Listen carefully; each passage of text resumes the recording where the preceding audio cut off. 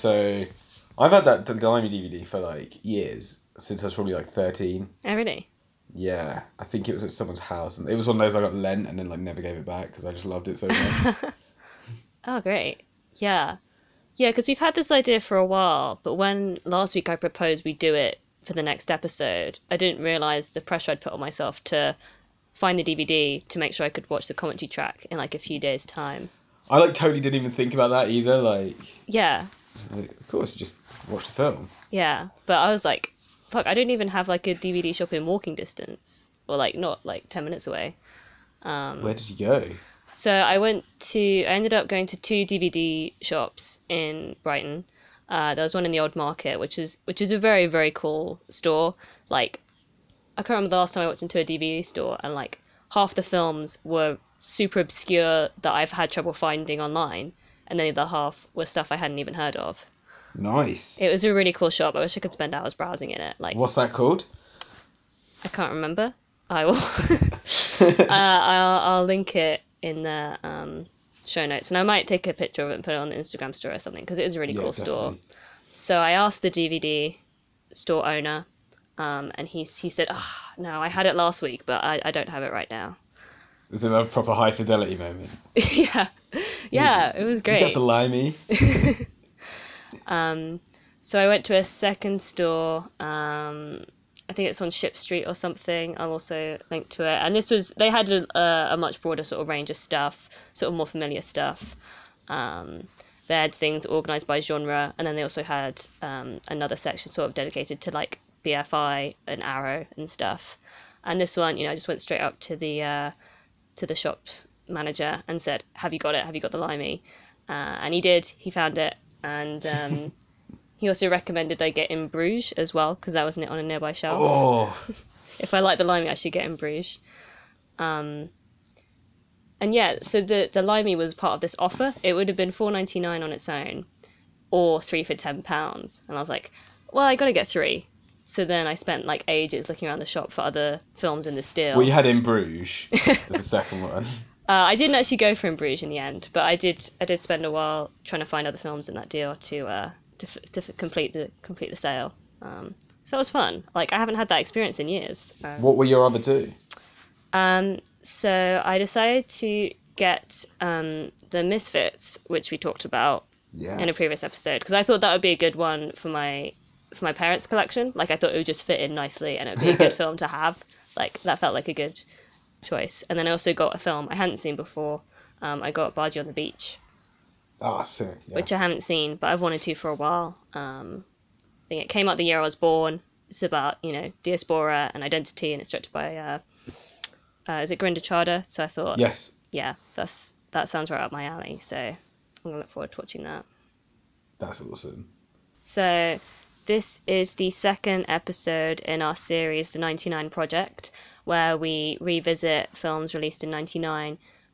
We look at their legacy, look at what happened to the filmmakers, and 20 years on in 2019, and we want to see if that year really is deserves to be known as the greatest year in cinema, because a lot of people say that, but I don't know if it's true. It's a big one for Hollywood. Mm-hmm. I'm Ben Flanagan, I'm Alicia Izumi. and today we're looking at probably my favourite 99 film. Oh, whoa. I'll be honest. It's Steven Soderbergh's The Limey.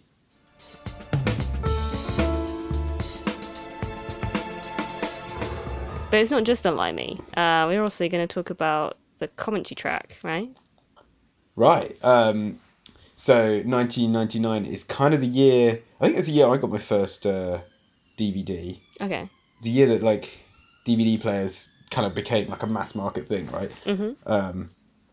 And with that came the advent of the commentary track, which was something that had been around for at least 10 years on like Laserdiscs, but really became like something that could easily go on pretty much every movie.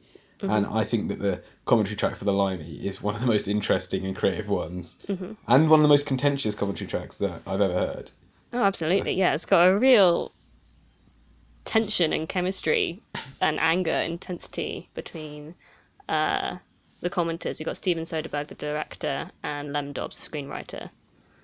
And Lem Dobbs was not happy with the approach that Soderbergh took to his screenplay, in that he kind of threw out a lot of the dialogue and character development and a lot of pivotal scenes and replaced them with his, I guess you would say, like Last Year at Marienbad kind of time style that he employs in this film. So we're going to be talking about that, and we're also going to have our new segment, the take of the week, where we kind of take down a terrible take that we've read this week. We're going to talk about why it's so terrible. So this one's a doozy. Yeah, but first, tell me about Steven Soderbergh. Because you love him, right? I do love him. Yeah, I think he's kind of the guy that has followed almost every trend in filmmaking without in the last sort of 30 years without ever really selling himself out. He's made blockbusters, micro budget movies, TV. He's constantly reinventing himself. Has a specific style that he kind of manages to inject into almost every project that he does. He's got this huge group of actors that he always returns to. He's great with actors, and I think that his 90s run is probably his most classic. I mean, now he's got to even bigger heights. I've not seen his latest though yet, the Netflix one. I feel almost ashamed to come on this without having watched High Flying Bird yet. Is that out? Oh, it's out. Yeah, it's been out for a couple of weeks. Oh fuck! Gotta get on top of that. Shit. Yeah. He's filming his movies on iPhone now. Yeah, he's really fascinating. He does have such a range. He almost, I guess, like subconsciously, he follows up something very mainstream, accessible with something really experimental. But his experimental stuff is always still quite accessible. But he's always trying new things. He's always pushing himself. So The Limey, for example, followed his what had been his biggest hit to date, which was Out of Sight, which was kind of the movie that saved him. This guy comes out of the gate with Sex, Lies and Videotape. Wins the Palme d'Or, wins Sundance with his first movie. This little indie film from New Orleans, and then he wasn't really able to follow that up. He spent a lot of years doing stuff like King of the Hill, Kafka, which was his first collaboration with Lem Dobbs, which is a kind of weird vision of a Kafkaesque society that doesn't really work. It's got Jeremy Irons in it, and then he did The Underneath, which is another neo-noir that I've not actually seen that one. Have you seen that with Peter Gallagher? No, I haven't. No, I haven't actually seen that much Soderbergh. But yeah, I love Sex, Lies and Videotape. And obviously, it's weird how you realise how much you have seen of his. Like, I've seen Aaron Brockovich and the Oceans movies, because they're just sort of like such big movies that you feel like, you have to see them. Totally. I mean, even in this decade, he had this run in sort of 2010 to 2012 where he was just making out these movies that were like super low-key hits, like between like Contagion, Magic Mike, and Haywire. He was kind of everywhere. Yeah. And Behind the Candelabra was that like was quite a big one. deal. Yeah. No, I've seen those ones as well. Yeah. And they're great. Yeah. Really touching stuff. He's one of these directors that is always makes a. He's never like, this is my masterpiece, with the exception of something like Che. Che was his like epic 2-part 4-hour movie that he went off and filmed in Cuba for years. But he doesn't make these kind of bloated films at all. Or stuff that's like an Oscar play or anything like that, even though he's had Oscar success with Erin Brockovich and Traffic, which he won his Best Director Oscar for. Yeah. But Out of Sight was his to go back to the 90s, was the film after The Underneath where it kind of seemed like he wasn't going to really be able to secure funding for his movies anymore. Was this mid-budget, mid-range hit with George Clooney and Jennifer Lopez that just showed them off as stars, had a super slick style in this kind of Tarantino mold, but was totally its own thing. It's obviously based on an Elmore Leonard book. And I think that got him the clout to then do The Lime. Well, The Lime is not even really a passion project, is it? It's just the next thing he wanted to do. Yeah. Yeah. So you said you watched it as a kid. Yeah, it was probably one of the first Soderberghs that I would have come across. Mm-hmm.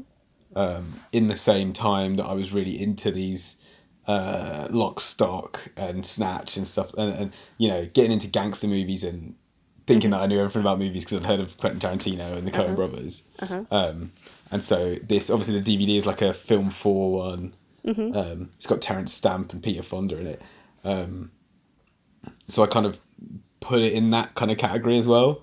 Yeah. And I remember finding it quite annoying at that age, but it just always stuck with me, and I'd always just watch it if I had like 10 minutes because Uh-huh. the editing is just so.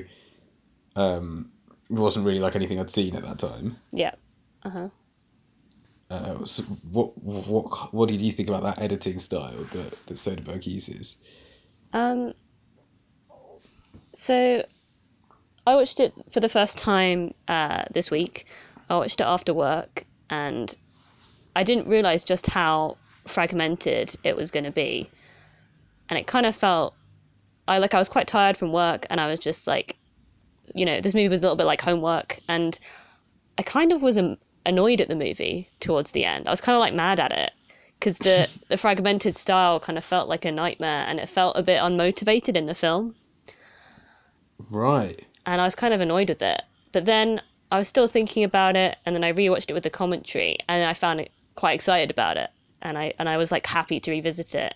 And then I kind of fell in love with it and could see what it was doing, like meet it where it's at, rather than be annoyed, have my expectations, Yeah.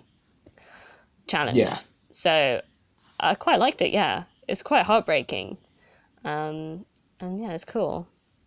So this editing style is it kind of delays how information is given to you by introducing you to shots from scenes and then taking you back to other spaces and forward again and kind of repeating shots so that you are slowly put into the kind of time that the scene is taking place.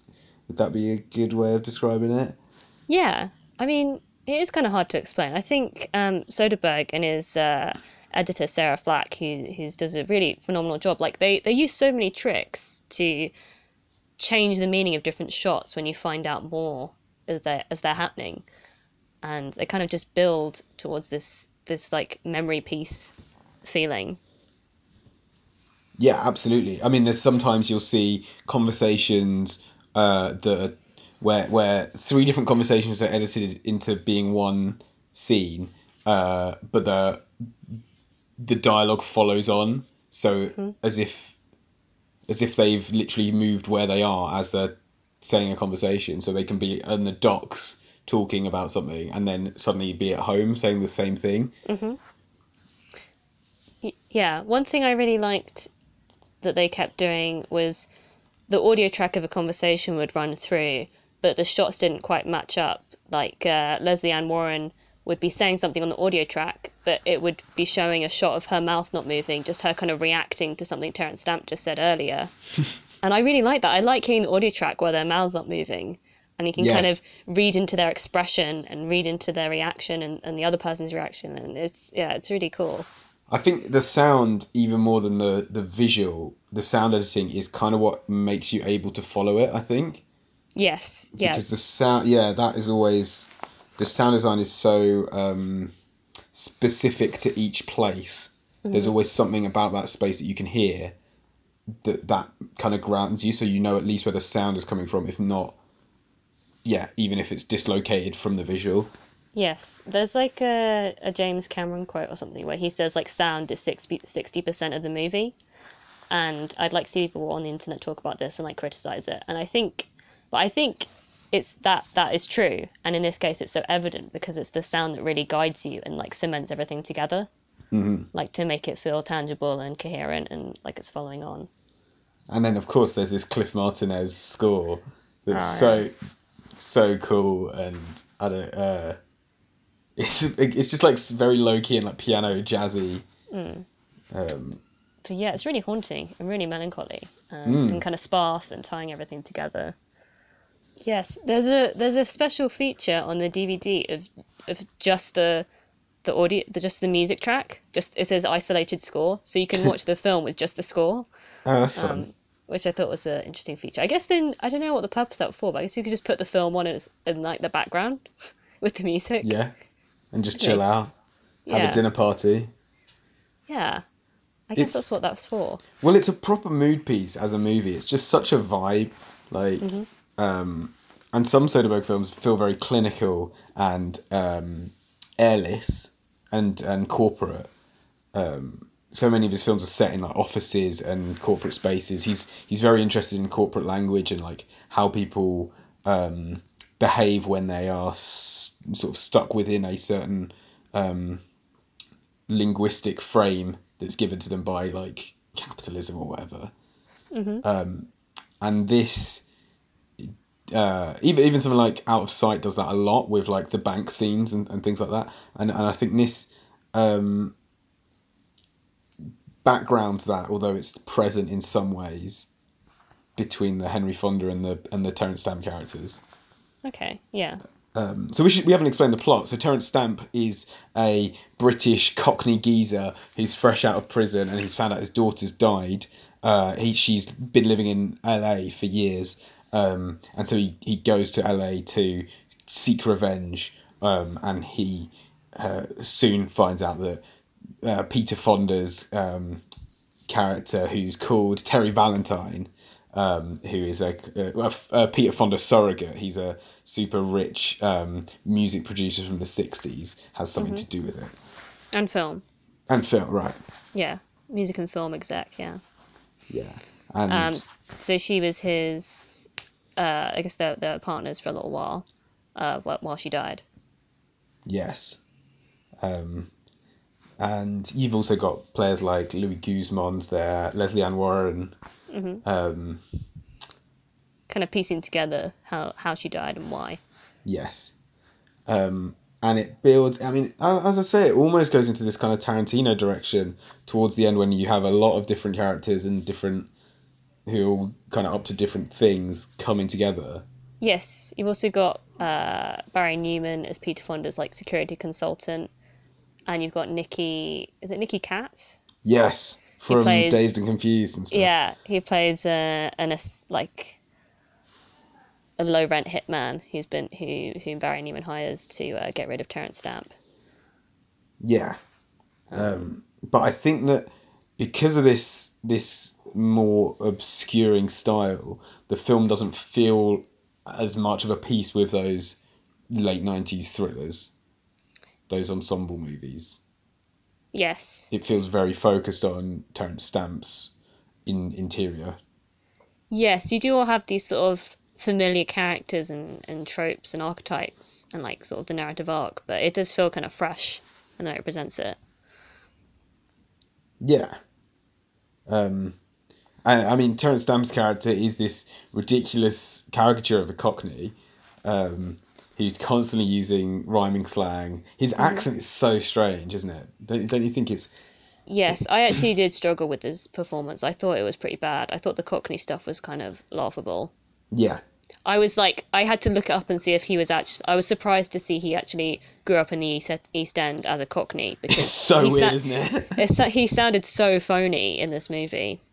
Yeah, he does. It's bizarre. But I've got to a point with it where I feel like that is part of his personality, or his lack of personality, is this guy has spent so long in prison in this world that he is just a collection of Cockney signifiers and nothing else. There's nothing else to him. Like, in the same way that Peter Fonda's character is like just a guy that remembers the 60s and just, you know, you look at him and you just think Easy Rider and what else is there?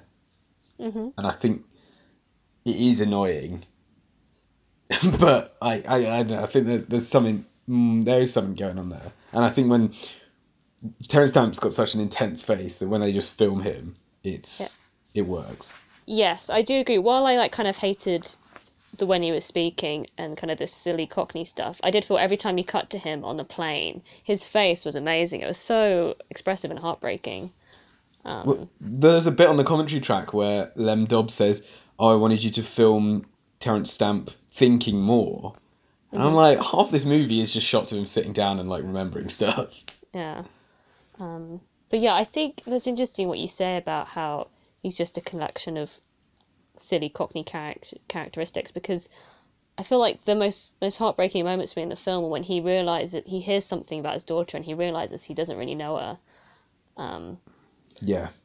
And that makes it even sadder, the way he's kind of trying to almost pays the tribute to her, and the only way he can is to find her how she died and exact revenge. So it's really sad. Yeah. Yeah, he has to kind of brush over anything like that by being a cheeky geezer. And you can see, because he's just at that age, that you can just see that it's just what is actually there for him in that, especially in a world where, like, you know, no one understands what he's saying. So he has to push it even more as a way to navigate it. There's a bit where Bill Duke plays a policeman in one cameo, and he's like, "Have you got any idea?" And he says, "Oh no, they turned out my pockets and there's nothing there." It's like, there is nothing. He's just this like figure, isn't he? I guess, I don't know, you've kind of come up with a defense for any like you've kind of made it critic proof, the Terence Stamp and Peter Fonda characters, because I also had this issue with Peter Fonda. Like, he just barely makes an impression apart from like the sort of cut out. Like, I know what he does as his job and what he stands for, but, you know, I just didn't feel like much from him.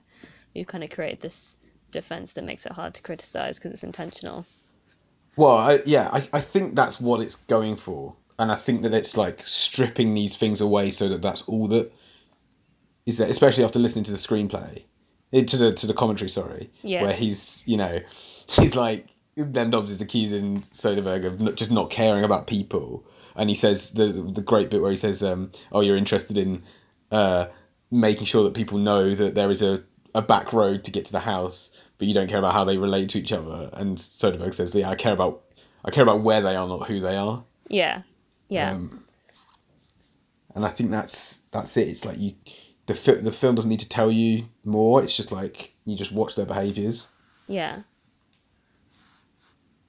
But I concede that, like, in terms of a functioning thriller, maybe that doesn't help. Yeah, I don't know. I guess it's kind of, you got to, yeah, as I say, you got to meet it where it's at. The second time I was much more receptive to it. The first time I was kind of annoyed by it. Yeah. Yeah. So what did you expect going in as well? Because I think in the same way, you know, the film for packaging and everything. Did you think it would be a lot more of a sort of geezery movie, or? No, I think I knew that it was kind of strange. I don't know. I guess I thought it would be kind of a stripped back thing. I thought it'd be more of a British thing. But yeah, like the limey is like something Americans say about British people, and I've never heard of the word limey outside of this movie. Like, it feels like such an alien thing, but that's what an American would call British people, is the limey. So Yeah. it feels like this kind of looking at Britishness from a tourist gaze. Like, it's a strange one. Yeah. Oh, it is. It is like clearly written by an American, which is another strange thing about it. And Soderbergh's a confessed Anglophile. He did a book where he interviewed Richard Lester. I think this film is very influenced by the British New Wave. I mean, even to the extent that he uses Ken Loach clips, I think, brilliantly to show a young Terence Stamp. Yes, there's clips from the movie Poor Cow with the young Terence Stamp playing a young guy who goes to prison. And yeah, they use that. There's a lot of there's like 60 songs on the soundtrack, like the Hollies and the Who and the Byrds, and Yes. the use of Terence Stamp and Peter Fonda are clearly alluding to that. But it's interesting. So Len Dobbs, I was reading about him. His father's an American painter, but Len Dobbs grew up in like 60s England. Right. And his father, you know, he was a painter, he was a teacher in the 60s. He was like, you know, fucking living the pop art swinging 60s thing. Yeah. So that's like where Lem Dobbs comes from. And then he moved to America, you know, to make it in Hollywood. And Right. So he's got that's like I feel like that's his whole background. Like, he grew up with this image of the cool '60s as a kid, and then this film is kind of drawing from those things and that legacy. Definitely. Can we talk about the Henry Fonda introduction? Yeah. Another like just incredible piece of editing where it kind of gives you like a trailer or like a theme tune kind of thing for the Fonda character. By just as soon as when you get the first shot of him, it then cuts to a ton of clips of him throughout the movie, looking cool, like smiling at the camera, and it just totally locates you in who he is. With this Hollies track, King Midas in reverse, on the soundtrack. Yeah. I love that. It's full of these things that, like using the poor cow, that you're like, these aren't something so radical that no one else would have thought of them, but it's just put them all in, done it right. Like, can you think of other movies that have done those kind of techniques? Not off the top of my head. I mean, I can imagine it in like movies from the 2000s and 2010s where you've got like these mini trailers for characters and the way you introduce things, and it's very self-reflexive. But anytime I try to imagine it in like a gangster movie, it feels grating. But in this, it feels kind of melancholy. Yeah. It doesn't. Yeah, it's not self-reflexive. It doesn't go so far as to like have his name pop up as a title or anything like that. And in a film where you're already cutting back and forward a lot, it's just like a super condensed version of that for this one character. I think it just fits perfect. Every beat of this movie. This movie's like 90 minutes long. It's so tight, and it manages to have all this space and all this air within that. Yeah. Yes, massive shout out to editor Sarah Flack, who's worked with Soderbergh and Sofia Coppola a lot. She does an amazing job here. So what else has she done? I know her from like Lost in Translation, I want to say. So that was the first time she worked with Sofia Coppola, and she won a BAFTA for editing for that, and she's worked on every Sofia Coppola film since. She's worked on quite a few Soderbergh films, and just a few other things here and there, but yeah, it's great. And that style, I noticed Soderbergh using it before in one of my favourite scenes from Out of Sight, if you remember and that's edited by Anne V. Coates. I haven't seen that one. Have you not? No. I think, if anything, you'd probably prefer that, because it's got the kind of, the kind of screwball, classic Hollywood romance vibe going on. Lovers on the Run, right? Well, yeah, kind of, yeah. It kind of isn't, is it? But,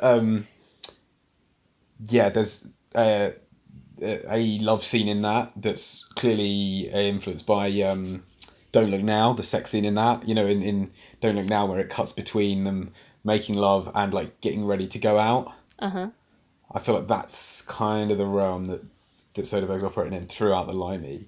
Oh yeah, okay, yes, yeah, obviously out. Don't Look Now.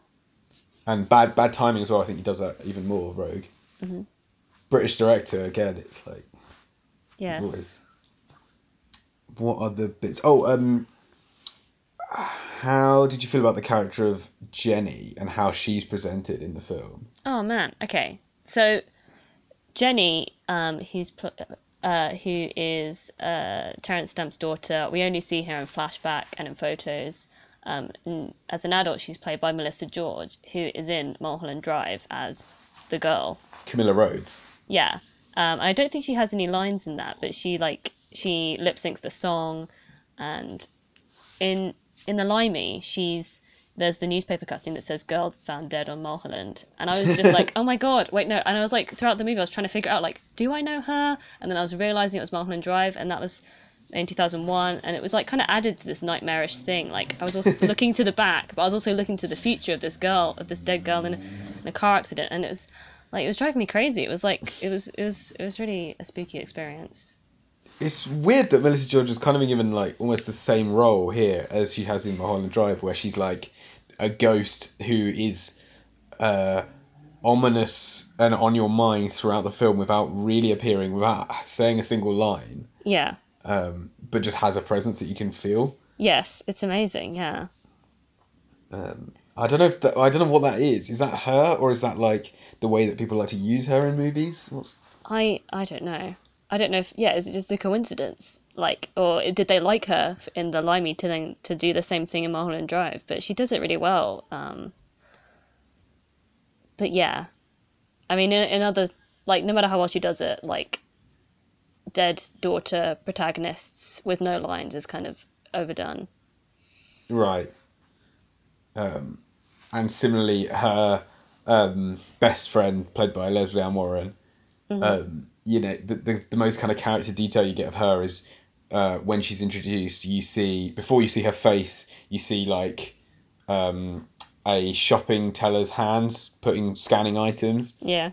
And it's like pantyhose and like a tub of ice cream or something. Yeah, it's a ice little cream bit and patronising. wax strips. Yeah, it's kind of yeah.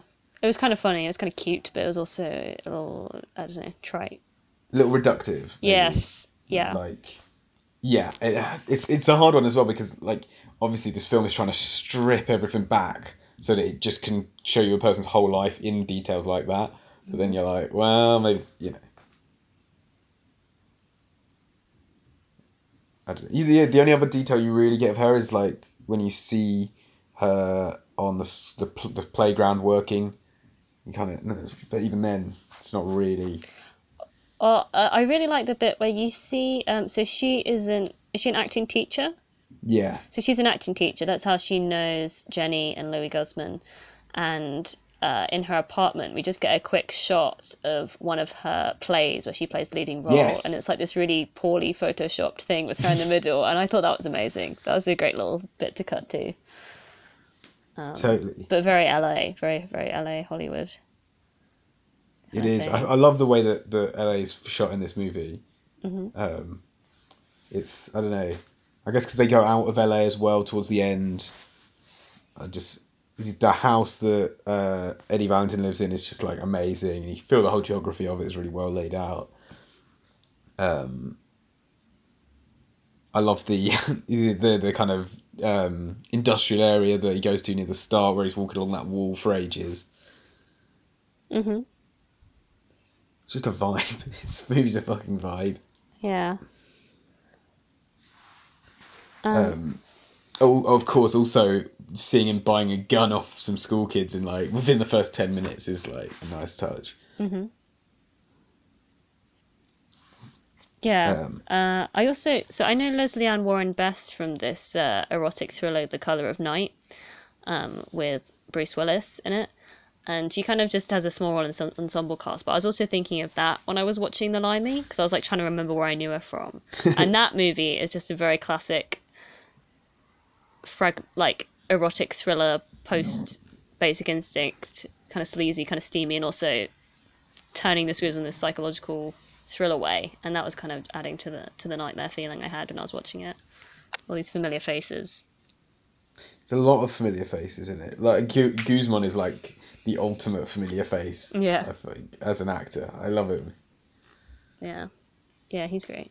I think from the way that we talked about it, you can kind of get an impression of why someone who's written a very dense and verbose screenplay might be annoyed at Soderbergh for approaching his direction in that way. Yes. Yeah, so this commentary track is kind of infamous amongst commentary tracks, amongst special features, because it features Steven Soderbergh, director, and Lem Dobbs, screenwriter, kind of almost sparring over how the film turned out. I really respect both of them for how candid they are on this. Mm-hmm. And they are, I think they're still mates. But Lem Dobbs ended up writing Haywire. Yes, so they worked together in 1991 on Kafka. They worked together in 2012 on Haywire, and there's like a unsubstantiated report last year that came out that they're working on kind of some untitled 6-part series coming soon. So they are still friends, still colleagues, despite all the tension. He didn't write Mosaic, did he? Who wrote? I don't think Lem Dobbs wrote that. Okay. Oh, it's Ed Solomon. Sorry. No. But yeah, it gets quite. I don't know what the right word is. It's not. Is it passive aggressive or is it just aggressive aggressive? I think at times it's. I think Soderbergh manages to be a little bit more passive aggressive. Lem Dobbs is annoyed at everyone though. Yeah, the fucker from Variety, being one example. Yes, yeah, it's really interesting. So he talks about how kind of. We see Soderbergh kind of introduces it this way. The way screenwriting is kind of a thankless job because people will assign the good things to the director, and they'll also, when it could have been the screenwriter's idea, and they'll also blame the screenwriter when maybe it was not the screenwriter's fault at all. Like in the case of The Limey, critics said it's very minimal. There's not enough characters in it, character development or background detail. But that's just stuff that was cut from Len Dobbs' screenplay. Yeah. And he was blamed for it. And it kind of highlights the millions and millions of little decisions that go from a screenplay to a finished film that will change it. And also the kind of responsibility of a director to be faithful to the screenplay. Mm-hmm. I think that there's a bit where they talk about the positioning of the Melissa George photograph at the top of the stairs, mm-hmm. and how in Lem Dobbs' script it's kind of hidden, tucked away somewhere, but for the sake of logistics in the film, there's just a photo on a wall at the top of the stairs, and how Lem Dobbs is like, well, why would someone that's killed someone still keep their photo there? Mm-hmm. And Soderbergh clearly is just like okay with the fact that some things are there for the sake of a production, the ease of production, and that audiences won't really notice, mm-hmm. and that you can kind of get away around these things. I think there's a really interesting sort of back and forth between them where Lem Dobbs says, if I think about this film as a film goer who has no connection to it, who's disinterested, it's a great movie. But as a screenwriter, I think it's a broken movie. And Soderbergh hits back with, but that first reaction is the one that matters. That's what you're making the film for. Yeah. And he's like, don't you think it hurts me when I have to cut out, things that are really great directorial touches, but I had to cut them because we're working in service to the film, not for ourselves. And Dobbs, I love a bit about 2/3 of the way through when Soderbergh just goes, I think you should direct. Yeah, he's like, when are you going to direct? Yeah. And Lem Dobbs is just like, oh, well, I don't want to get up at 6 a.m, so no. Yeah. But didn't you find an article from like years earlier? Yes. So I was reading up on Lem Dobbs, and it's from 1991, just after Kafka came out. And he's kind of annoyed with Steven Soderbergh, and it's very similar sort of criticism he has about The Limey, about how things were changed from his screenplay. And this article is called "A Writer So Angry He Plans to Direct," and it's just the same old story. But some of the things that he's talking about in the commentary, you feel like even if Soderbergh wasn't taking such a radical approach, he'd still have had to have cut it out. Where he talks about a bit where a character, Peter Fonda's ex-wife, was going to show up and give in his words, Paddy Chayefsky, like putting the entire world to rights, like speech that would have summed up the entire movie. Mm-hmm. You go, well, if this had been the kind of dirty B movie that you wanted, then that scene still wouldn't have fit in that, right? Yeah. I mean, Soderbergh said he asked for that monologue, so I think they both took a risk and it didn't work out. And then I mean, that scene does sound great. Yeah, and it's the kind of thing that maybe you just don't realise doesn't fit until you're editing. Yeah. Yeah, because that entire last sequence is less than 20 minutes from them getting there to the end of the movie, and I really like how quick it all kind of unfolds. Yeah. And isn't there a bit as well where Lem Dobbs says something like, memory, they're like talking about the film's memory approach. He says like, memory are the different parts of things that might have happened, like you doing my script. He's like got that in the kind of the background. Yes, he does throw in quite a lot of catty comments, and you can tell that this is an argument they've been having for years because they keep alluding to when they've talked about this before or that before, and so you're kind of seeing that relationship just on this commentary, which is great. It's this is like what commentaries to me are like made for. There's so many like there's so many like stuffy ones that are just people reading like clips of their books, like academics. And people like the David Fincher ones are always very like factual, but not very exciting to listen to. I think Scorsese does a slightly better job on his like Taxi Driver ones and stuff, but this to me, where it's like they're not patting each other on the back, they're actually like digging into the movie, gives this film like an entire other level of richness. That like to me, there's like The Limey is a great film, but it's The Limey plus the Limey audio commentary that's like a thing. Scott Tobias wrote about the commentary for his article series on the AV Club New Cult Canon in 2009, which I think that whole series itself is kind of like a tribute to cinephilia in the noughties. Yes. And the commentary track itself has accrued this reputation, like this kind of infamous thing of that this is something you need to see, and it's like so telling of filmmaking.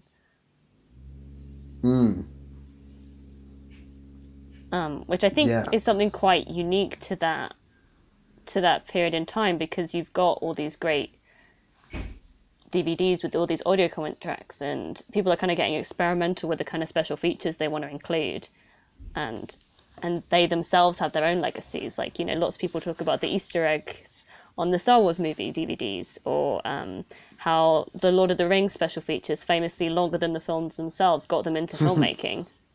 Yeah, definitely. It's this moment where like people are kind of working out what audio commentary even is. I think I love the Spinal Tap audio commentary is the other big one that I go to, where it's like a sequel to the film because it's them in character reflecting on the movie. Yeah. Which is it's like, and there's a whole chronology. Yeah, it's fascinating. You know, I mean, I love all the like Edgar Wright ones, the Shaun of the Dead and that stuff, where they've got the whole cast together. But that's just like a hangout. That's not. They're kind of just patting themselves on the back, right? I don't know. I don't think it's too full of itself. You know, you've got it's a nice mix of them hanging out and sharing trivia, or like a little bit of filmmaking knowledge and the kind of vibe of what made the film. But yeah, I've listened to those so many times. The Shaun of the Dead ones, Hot Fuzz, and the Space ones. Yeah. I think that people really talk about I think that's the one on Hot Fuzz with Edgar Wright and Tarantino, where they're just talking about movies. Oh, yeah. And you just come away with it, like a list of things you want to check out later. Which is... Yeah, that is definitely its own cult, those Edgar Wright ones, aren't they? Yeah. And yeah, it's the same with the Limey one as well. I was like writing a little list of movies I needed to look up later, because they just kept dropping the like Robert Aldrich and stuff. Yeah, just the stuff they were dropping was really interesting. So that was quite nice just to hear about some new movies. Yeah, Lem Dobbs like clearly really knows his like, you know, his British B movies and stuff, doesn't he? Yeah. I love his whole idea that he would have rescued Robert Aldrich's career.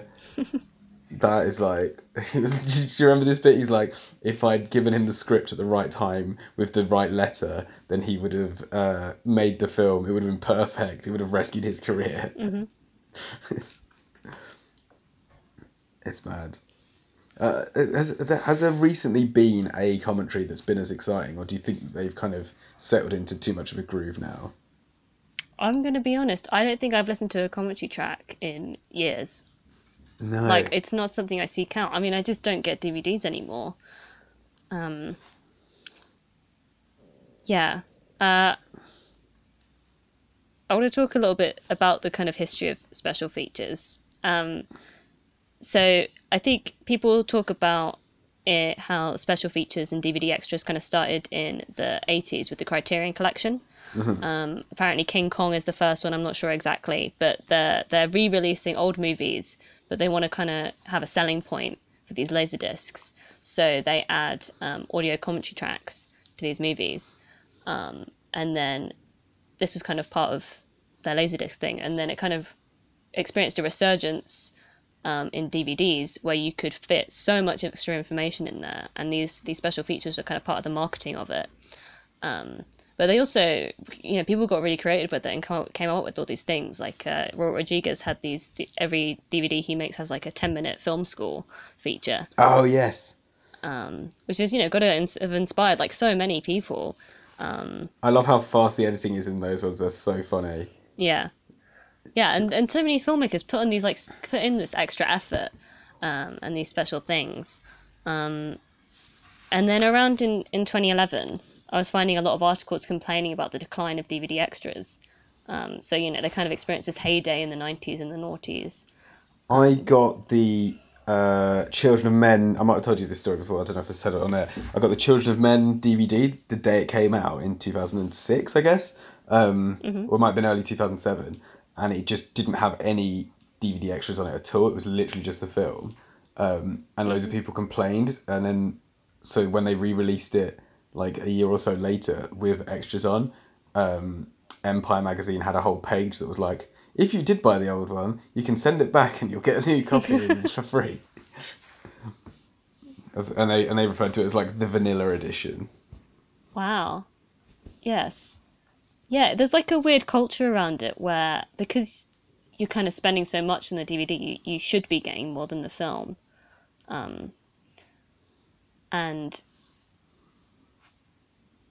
But then the companies would kind of withhold it so they could release these extras on special editions to kind of squeeze a little more money out of you. Yeah. I just remembered another great commentary track, by the way, is the Blood Simple one. Mm-hmm. Do you know about this one? I don't know. So it's a film historian talking about the impact of Blood Simple, but it's a fake film historian and the entire thing's scripted by the Coen brothers. And That's amazing. Yeah. It's quite a tough sit because he just has all this like very pompous language on purpose, but it's a good parody. Oh, great. Yeah. One of my favourite commentary tracks is on and Harold and Kumar go to White Castle. There's 3 commentary tracks. There's one with the directors, one with the, I think, directors and John Cho and Kal Penn, and then there's a 3rd commentary track from one of the actors who has a very small speaking role in the movie. He's known as Extreme Sports Punk #1, or maybe #2. Yeah. But so he's like, they found him so funny. He's like just this Canadian bro. And they found him so funny, they just had him sit down and record a commentary track. And That's brilliant. It's really, really funny, really, really amazing. So that's one I like a lot. I used to be into football when I was about like 10 or 11. And I remember we got like Sky Sports for a bit. And there was a thing where like if you watched a football match and you pressed like the red button, you could change the audio commentaries. Oh, yeah. Like, so instead of like the normal commentators that are just saying what's happening, there was one that was like a fan of each team. And they got them together and they just shout at each other. It's great. Oh, that's great. Yeah. And I guess like stuff like Twitch and like YouTube streaming has kind of negated the need for those kind of things. Mm-hmm. But I don't know, why will there be a Quaron commentary on Roma on Netflix? I don't know. Yeah. Yeah, in like sort of around 2011, 2010, 2012, there's sort of a decline of this kind of thing. Of DVD extras and commentary tracks. Apparently Netflix tried it once. There used to be an option where you could select the audio commentary on House of Cards, like alongside. Well, if it's going to be House of Cards, then no one's going to listen, obviously. I don't know. I mean, maybe the fans of that show would love that. That's what the thing about it. It's all the special features are for the fans. Yeah, but come on, like House of Cards. Sorry. Like if they did it on like Game Over Man, got those dudes from Workaholics or whatever, that would probably be more fun, right? Yeah. I don't know. I mean, you can't judge. I think the commentary tracks that you love are going to be so personal. True. But that's why I think they should keep making them. But now even better, they could have like a, when they have like reaction videos, like you could have a little corner with the director being videoed watching the movie, Yeah. and you have that in one corner of the screen talking about it. Yes. Yeah. I do wonder if like, well, there's been kind of a decline of that of physical media. Maybe it's kind of found there could be a new place for it on the internet, like YouTube channels that have all these special features for the film. Surely, yeah. I mean, Criterion still does it. Yeah, no, there's plenty of like, even though it's not like a mainstream thing, there's still like plenty of places that do it. Criterion, Arrow Film, the BFI, like their DVDs have got quite a lot of special features and details and things on them.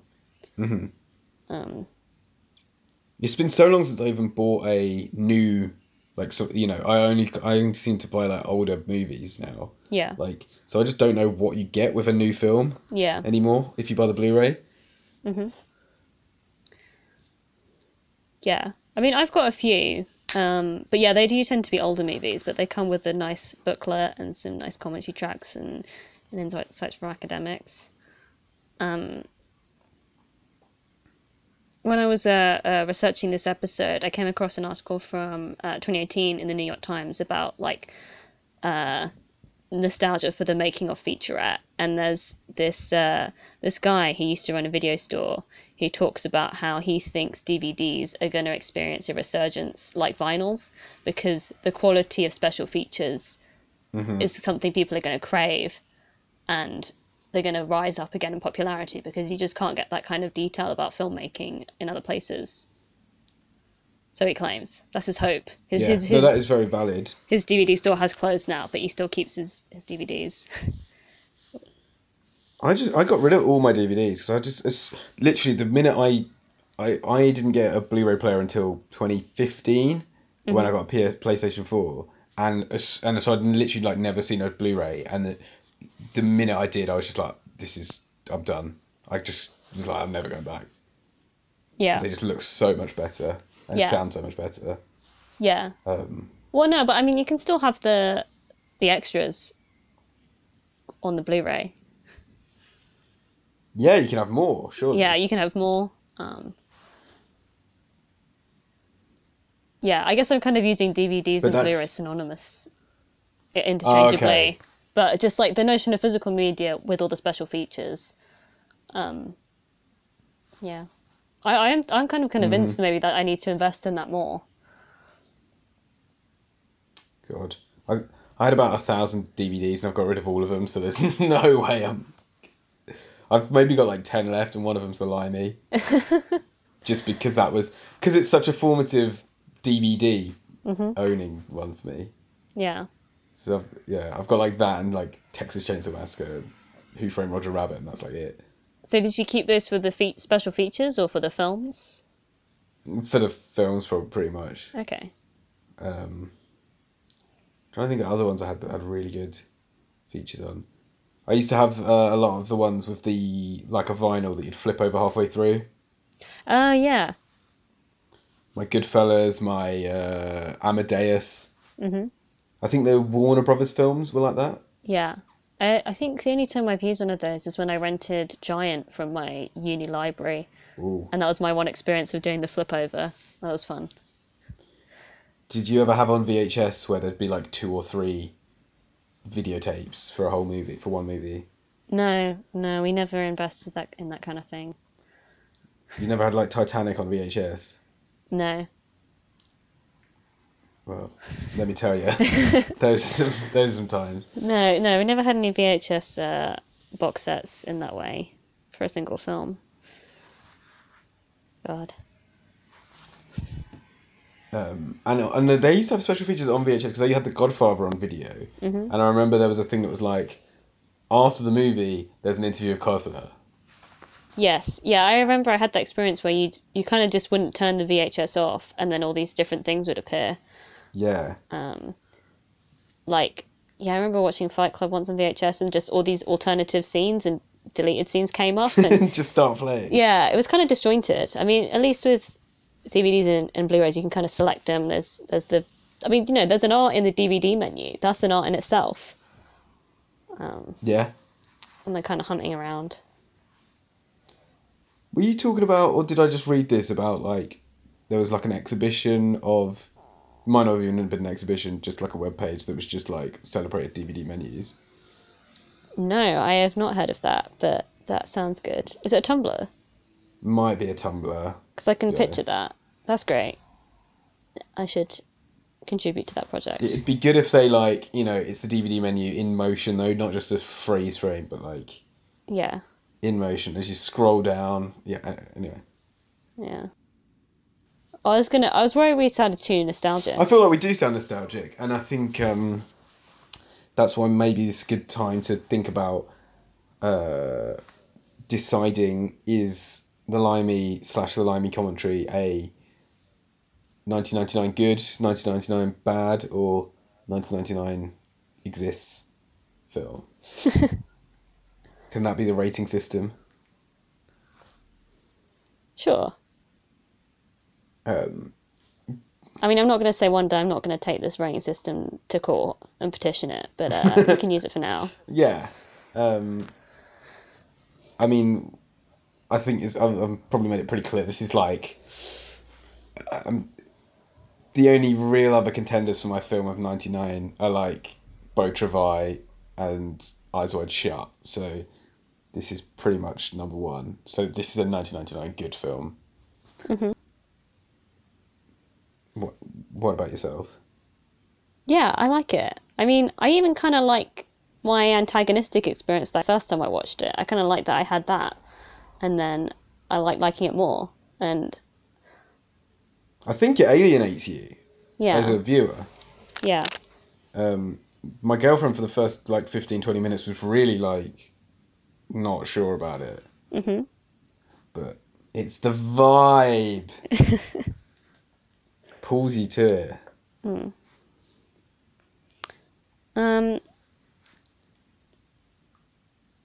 Shall we mull over it a little bit more and maybe talk about the take of the week? All right. Welcome back to Death Row Take of the Week with me, Ben Flanagan. And Alicia Izumi.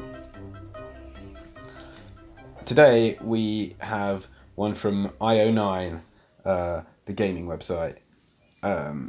And the headline is, Steven Spielberg doesn't get to complain about Netflix movies qualifying for Oscars in a post-Ready Player One world. This is by James Whitbrook, who takes a stand. So, can you explain the context of this? Why is Spielberg complaining about Netflix movies? So after Roma doing so well at the Oscars, Spielberg takes issue with this, and he's trying to campaign to exclude Netflix movies and movies from streaming platforms to the Emmys, because they're not real movies. They don't count because it's more like TV than a movie if they don't play at theatres. Is that right? Even though Roma did play in cinema a lot longer than stuff like Cold War, but he doesn't care about that. Netflix have kind of hit back with the fact that they're accessible worldwide, and they kind of bring movies to people where maybe they don't have a theatre. And they kind of highlight, it's just a different movie experience. There's a whole thing going on there. It's kind of painful to watch, because now then people are saying like, well, Netflix doesn't care about films before 1990 or before 2000, and then people are saying, well, the multiplexes don't show films from before this year, so why are you complaining about that? Mm-hmm. It's a whole thing. But this take just stood out to me because this person's argument is that if you've made Ready Player One, which the author says that they watched on a flight and didn't enjoy, then you shouldn't be allowed to complain about Netflix, as if those two things are the same, as if Spielberg isn't like an industry legend who, like, by making some of the biggest movies ever, definitely does get to have a voice and is, someone who's utilised modern technology a lot and has a lot of belief in like proper filmmaking traditions. Seems like a very ill thought through take. Okay. So this writer, he's kind of forcing a comparison, like he's kind of forcing a comparison. He's drawing out the elitist undertones of what Spielberg is saying by saying that Netflix movies aren't real movies, and that, you know, there's a kind of quality threshold that's reserved for the Academy and films and TVs and streaming. And then he's kind of taking that thread and using it to compare Roma to Ready Player One, and talking about, you know, where is the true creativity? Where's the true, like, aim for you know, for beauty in cinema? Where's that found? On Netflix or in Ready Player One? And he's kind of forcing this comparison, but I think it's maybe one worth saying. Like, you know, where can you find art? You can find art on Netflix, and we should recognise that rather than just arbitrarily siphoning it off because it's technically people are technically watching on their laptop or something. What you're saying has articulated that point far clearer than this piece does, which just kind of talks about how Ben Mendelsohn looks like Shrek and looks like Gordon Brown, and then just keeps saying that he hates it, but doesn't really. He just says, "Oh, I reckon, you know, it's a film full of references," which is such a boring take that we've all heard about Ready Player One already. He doesn't actually make that connection himself. You've teased that out of this take. That's accurate. Yes, I do think. I think, you know, he's got that point, and I think Whitbrook's editor could have helped him to cut out maybe some of his personal feelings towards Ready Player One, because maybe that should have gone into a Ready Player One review rather than this take. I just can't handle a piece of, like, whatever, an opinion piece or whatever that's going to be like, oh, I was just like couldn't sleep on my flight and so blah, so I watched this film and I didn't like it. I'm just like, that's not criticism. that's just, and it's like this conflation of like blogging and, I mean, I know it's IO9, which is hardly like the fucking Film Quarterly, but like, it's just, I don't know, it just rubs me the wrong way. And it's just this kind of like dismissal of Spielberg. Like, the guy, I love Ready Player One. I get that people don't, but like, he's still a very significant figure. Yes. And like, he still also made The Post the year before, which is in the same kind of realm as Roma, so. Yes. I think we should expect more from IO9, and we should hold them to this kind of scrutiny. We send it to Death Row? We send it to Death Row? I don't know, Judge, you tell me. You're going down! Ding, ding, ding, ding. Whew. Sweet, sweet justice. The taste of blood. It's pretty sweet. So, with that justice dispensed, how do you feel about 1999? I feel good. You know, a lot of critics at the time and looking back talk about 99 as the kind of feeling like you're on the threshold of some true cinematic greatness, and I agree. Along with the commentary track, Cinephilia was in a great place because we had all this material to kind of dive into, like the commentary tracks. It's crazy to think that Soderbergh would go from The Limey this year to making Traffic and Erin Brockovich within the space of the next year. Mm-hmm. And I think he said at the end of the commentary track, from the first meeting to the film's release took like 9 months, mm-hmm. which is incredible. Like, I really just admire his work ethic. Mm-hmm. Yes, his work ethic, where, a few years ago he said he's retiring from filmmaking and he's gone on to have like 2 films a year every year. Yeah, I knew that was a fucking, like, whatever, yeah. Yeah. It's like the rapper Lil Uzi Vert recently said that he was retiring. And I was like, you're 22.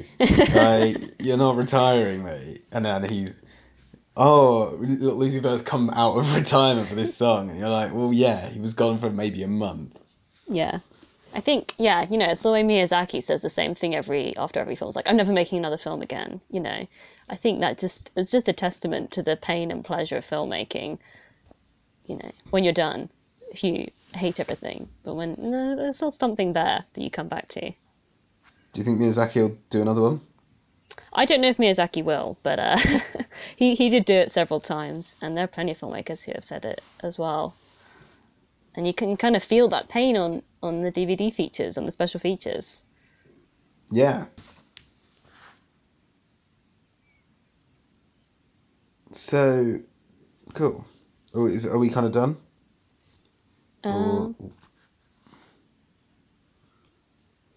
Well, did you see Gotti? I haven't seen Gotti, Okay, unfortunately. so that is Lem Dobbs' most recent work. He wrote the screenplay for Gotti, which came out in 2018 and was Razzie nominated for Worst Screenplay. Yeah. I've listened to enough podcasts where they like roast it to get what's going on in Gotti. But yeah, this whole experience calls into question, where do we place the blame for Gotti, or the praise? Is it on the screenwriter if so many things can change? Maybe it should be the screenwriter. They're I think unpaid genius. Literally everyone is to blame for Gotti. It's directed by E from Entourage. Mm-hmm. Yeah. We need to watch it, really. Travolta, yeah. Travolta exploitation, as I saw it coined. I know there's a line where his son gets killed and then he goes, "No! He didn't even have hair on his prick." That's great. Yeah. It is. Thank you for listening. Yeah, thanks for listening. This is a good movie to talk about, and do check it out and the commentary track if you can. Yeah, definitely. Yeah, let us know what you think. About the Limey, the commentary tracks in general, special features, or the 99 Project. If you have any ideas for that one, let us know. You can get in touch at Judge Movie Pod on Instagram or Twitter. Mm-hmm. You can also check out judgemoviepod.wordpress.com for show notes and links of the things we've talked about. And you can email us at judgemoviepodcast@gmail.com if you wanna tell us something. Yeah, don't forget to rate, review, and subscribe on your chosen podcast service. Yeah, and get the word out there for Judge Movie. We haven't pushed for reviews. No. That's not something we've done. I feel like it probably helps. Anyway. While we work out our laws, you just follow the letter of the film law. Mm-hmm. Or else we'll see you in court.